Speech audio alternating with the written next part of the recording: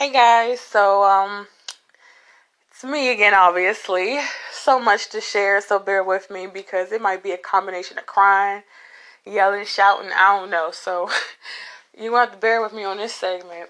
This segment is called The Consequences of Breaking the Covenants, the Evil Covenants. Um, those of you aren't familiar with why I started this podcast and what a evil covenant is. First of all, I started this podcast because generational curses has beat me down.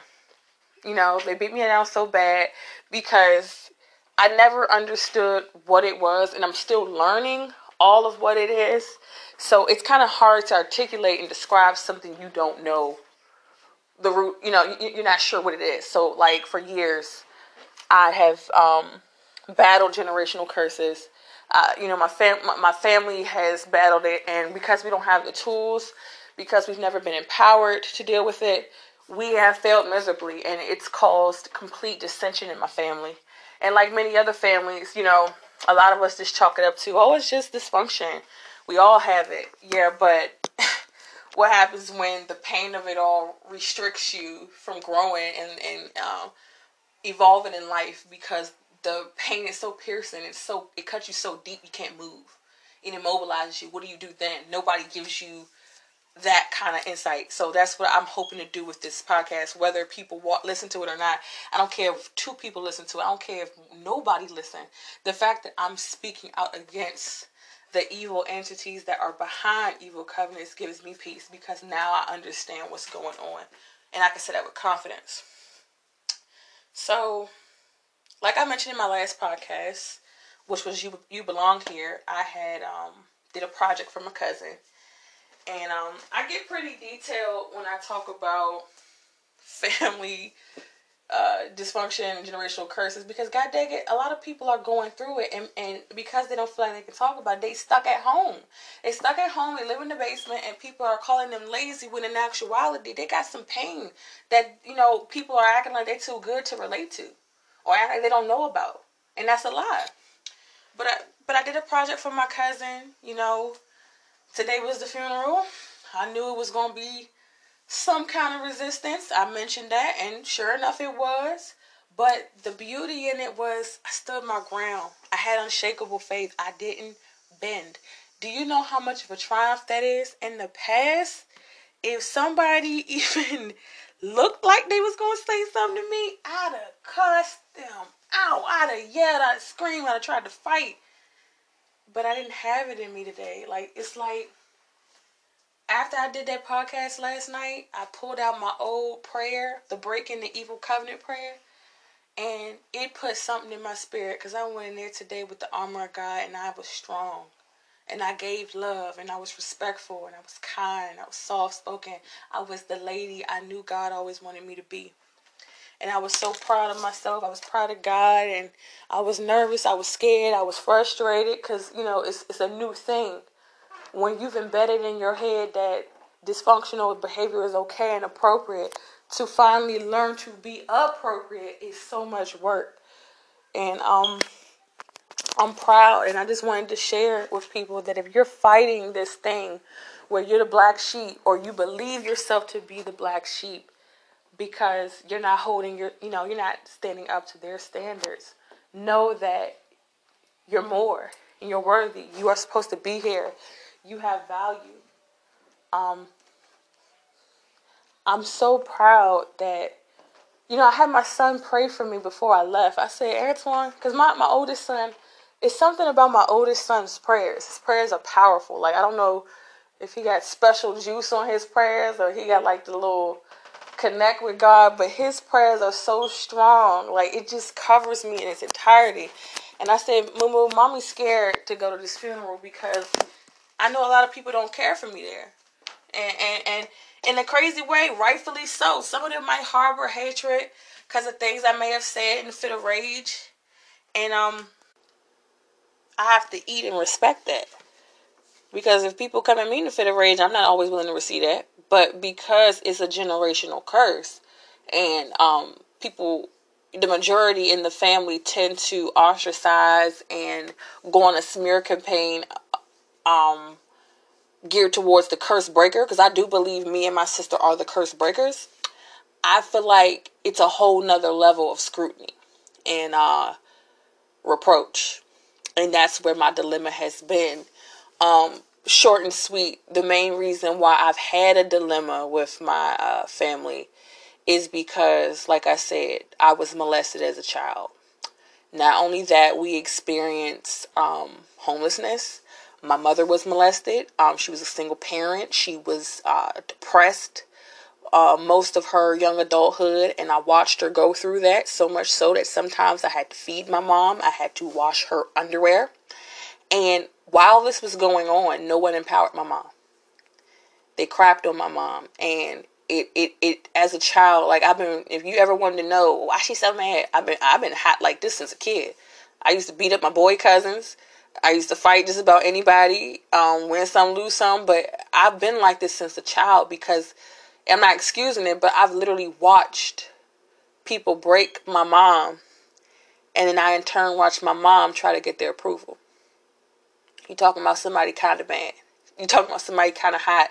You talking about somebody so hot, like, back away. I want to tear this place up. And I never dealt with that because I'm a prideful person. I'm a controlling person. So I tend to do things in ways that aren't pleasing to God. So, like, if I feel like I'm battling something and I think it's too much, instead of me casting all my cares and worries on God, I tend to say, oh, that's a little, I'll deal with it. And I realize, and every time I put emotions in my emotion closet, stuff is spilling out. Like, my emotional closet is so dirty and filthy, like, stuff spills out. So you could say, oh, move, Jazz, and next thing you know, I'm pouncing on you, I'm cursing you out. And I'll justify it because I'll be like, well, you shouldn't have. What? That's not right. That person didn't deserve, all of that for one thing they said. That's not their job to know my triggers. I'm a grown adult. It's my own job. So I went through life like hot, like just, but I went through life, mad, but a liar too, because I didn't want to admit how I felt. So, I went on in life being standoffish, mean mugging, don't want to talk, don't want to engage, hiding from people, snapping, and, what's wrong with you, Jazz? And I'm like, nothing wrong. And now that I'm older, I'm able to understand that, it was something wrong. I hated everybody. And, like, people used to come to me, like, sometimes people off the random would say, let go of the hatred, let go of the bitterness. I'm like, ain't nobody hate nobody. I hated God. I hated that God let me go through that. And I felt like, in a way, he allowed my mom to be taken from me. I said, you let that, I finally had to get that out. And, in a way, I feel so blessed that I went to that funeral today and I was met with that resistance, because it made me dig deep. It made me go look at, see, that's what get me about the devil. He cuts up. He want to jump out when he want to jump out. But what if when he creates so much injustice in your life that now you want to go jumping out for him? You want to go look for him. Today's discomfort made me so upset and enraged that I went to go look for his minion. I said, where he at? I'm about to dig deep. Where's this minion at in me that doesn't want me to accept the truth? And when I got to the root of it, it's because at the end of the day, I miss. So it's so hard to say this because I had so much pride I didn't want to admit. I miss my mom. I wish it was 1998. I wish we were at 9311 Darcy Road. I wish we were in the bed eating cheesecake from Pizza Movers.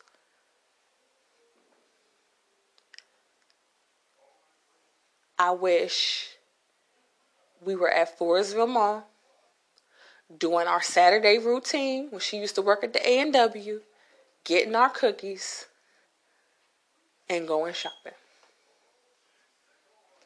I miss overhearing people talking junk about my mom, and at 5 and 6 being ready to go. I mean, ready to fight.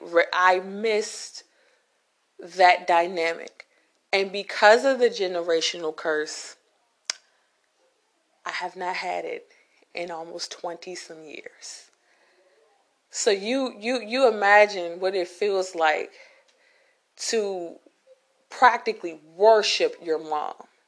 You idolize your mom. Your mom is like, I'm not saying nothing. I'm really preaching. I'm not even preaching to the choir, because a lot of you know, those of you that have a relationship with your mom, like from a child up and actively have a relationship today, you know how essential and nourishing that relationship is. So could you imagine that the reason you don't have it is because of another person, like another person's inequity?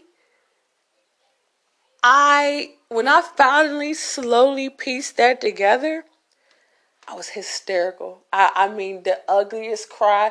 I literally stopped breathing. That's how hard I was crying when I really accepted. And I broke down and pieced together where my hatred was coming from. Like, I couldn't believe that it was the inequity. It was the spirit. It was the demonic stronghold, the generational curse. And it's been able to be successful because there aren't many people in the family willing to address it. Because in addition to addressing that demon, many others are going to jump out, and some of us are nervous and scared. So of course I've been scapegoated. Of course I'm the black sheep, because I have what it takes to address the minion. And now that I know that I do, my head's a little higher. My walk's a little stronger. I get it now. It all makes sense. And, I posted on Facebook the other day. I said, break me down. God, build me back up. You got to be careful what you wish for, because God's not playing. Like, he has so much for me, but he needs me so raw that I'm able to touch the next young girl, next young man that's going through this, probably times 10. And they feel like they can't even utter what's happening because they're ashamed. I know I was ashamed. Like, for the most part, when you tell people you hate your mom, especially in the black community, the first thing they're going to say to you is, honor thy mother. But they don't know what scripture combating that. There's scriptures that says you should not provoke the child. So like, it's so much work to breaking these curses. It's, I think it's recommended people do it as a team, but the demonic stronghold it interrupts that. It doesn't want you to do that. So I'm working through it. I received the revelation. I feel lighter. But if I wasn't able to tap into those emotions, I don't know where I would be, because for 25 years I've been in bondage. I apologize. 20 years, because it was around the time I was 5 that the dynamic changed for me. So I remember telling the truth about being molested and seeing what had to happen because of it. And the first thing I said was, this is all my fault. I should have shut my mouth. Things have changed. The house isn't the same. I ruined the family. Because, like, I was the kid, like, I loved family so much. Like, I had an aunt, who her husband was in the military. And I hate to refer to him as her husband, because he was my uncle. He's still my uncle. And, when they used to come into town, oh my God, it would lift my spirit. I'm trying to tell you, like, I just, everybody lifted my spirit. Like, the entire family dynamic. Like, I lived at the big house, my great-grandmother's house. So people were constantly coming in. It was traffic. Like, my grandmother, every time you turn around, somebody was visiting, and my grandma was frying chicken, or we was eating squash on the back porch, or we eating cantaloupe on the back porch, or we outside in the garden, or we outside playing. We got a yard. We got a water pump. We had so many beautiful things. And it's like, once the truth started coming out, everything just went haywire, because, like the Bible says, the truth is never meant to bring together. It's meant to cause divide. It's meant to expose the rawness, and things weren't the same, and it was hard. Like, as a child, you don't know you're supposed to grieve the end of anything. You just know you feel this way. You don't know if it's the right way to feel. So you toss it. And I tossed it. And I never had people really validate my experience or my pain. And I was a hothead, man. And I thank God because today, July 31st, 2020, He has delivered me once again from a demon. Saved my life. I was going nowhere fast. Like, I really thought, I'm like, my mom, she hates me. It's not me. It's the inequity. It's the curse.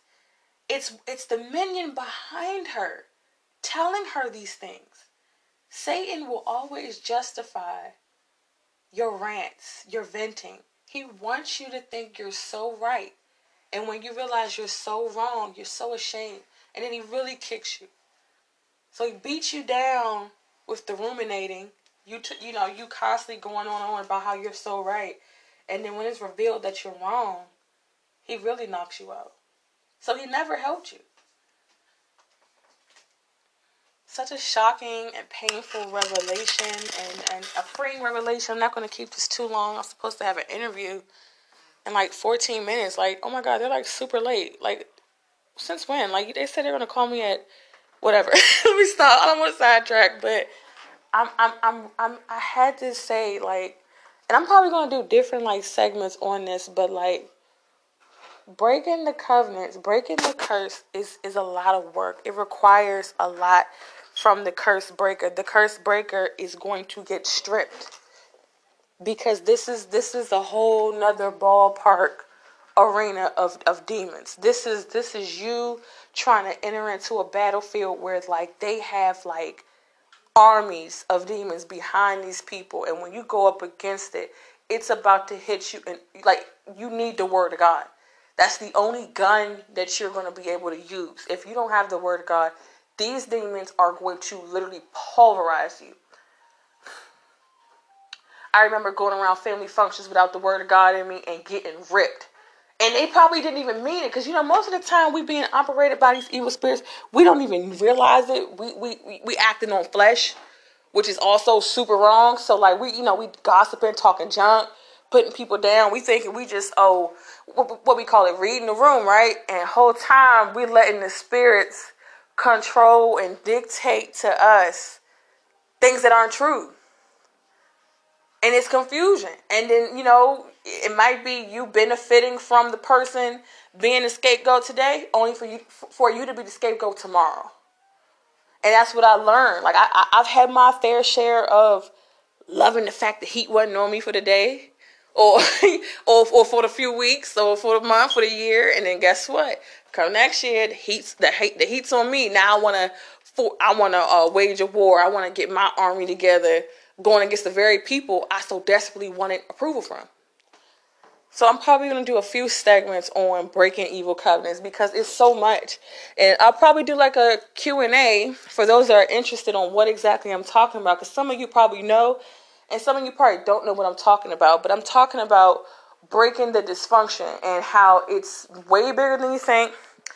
It's a harder workload than you think. And it's also going to have like some of the epiphanies you're going to face. It's going to whack you over your head because you're not going to be expecting. Like some of the people you vent to are probably the main people perpetuating the dysfunction.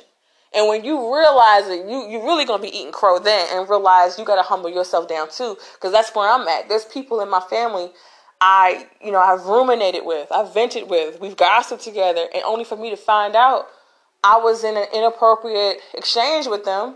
And they were perpetuating the mess. And by me participating, I'm perpetuating the very thing I'm trying to avoid. So, like I said, I have an interview. So let me know what you think. Like, are you guys aware of what it takes to break an evil covenant? Do you know what it is? Do you care? Do you think it's not important? I want to hear your thoughts. And thanks for listening as always.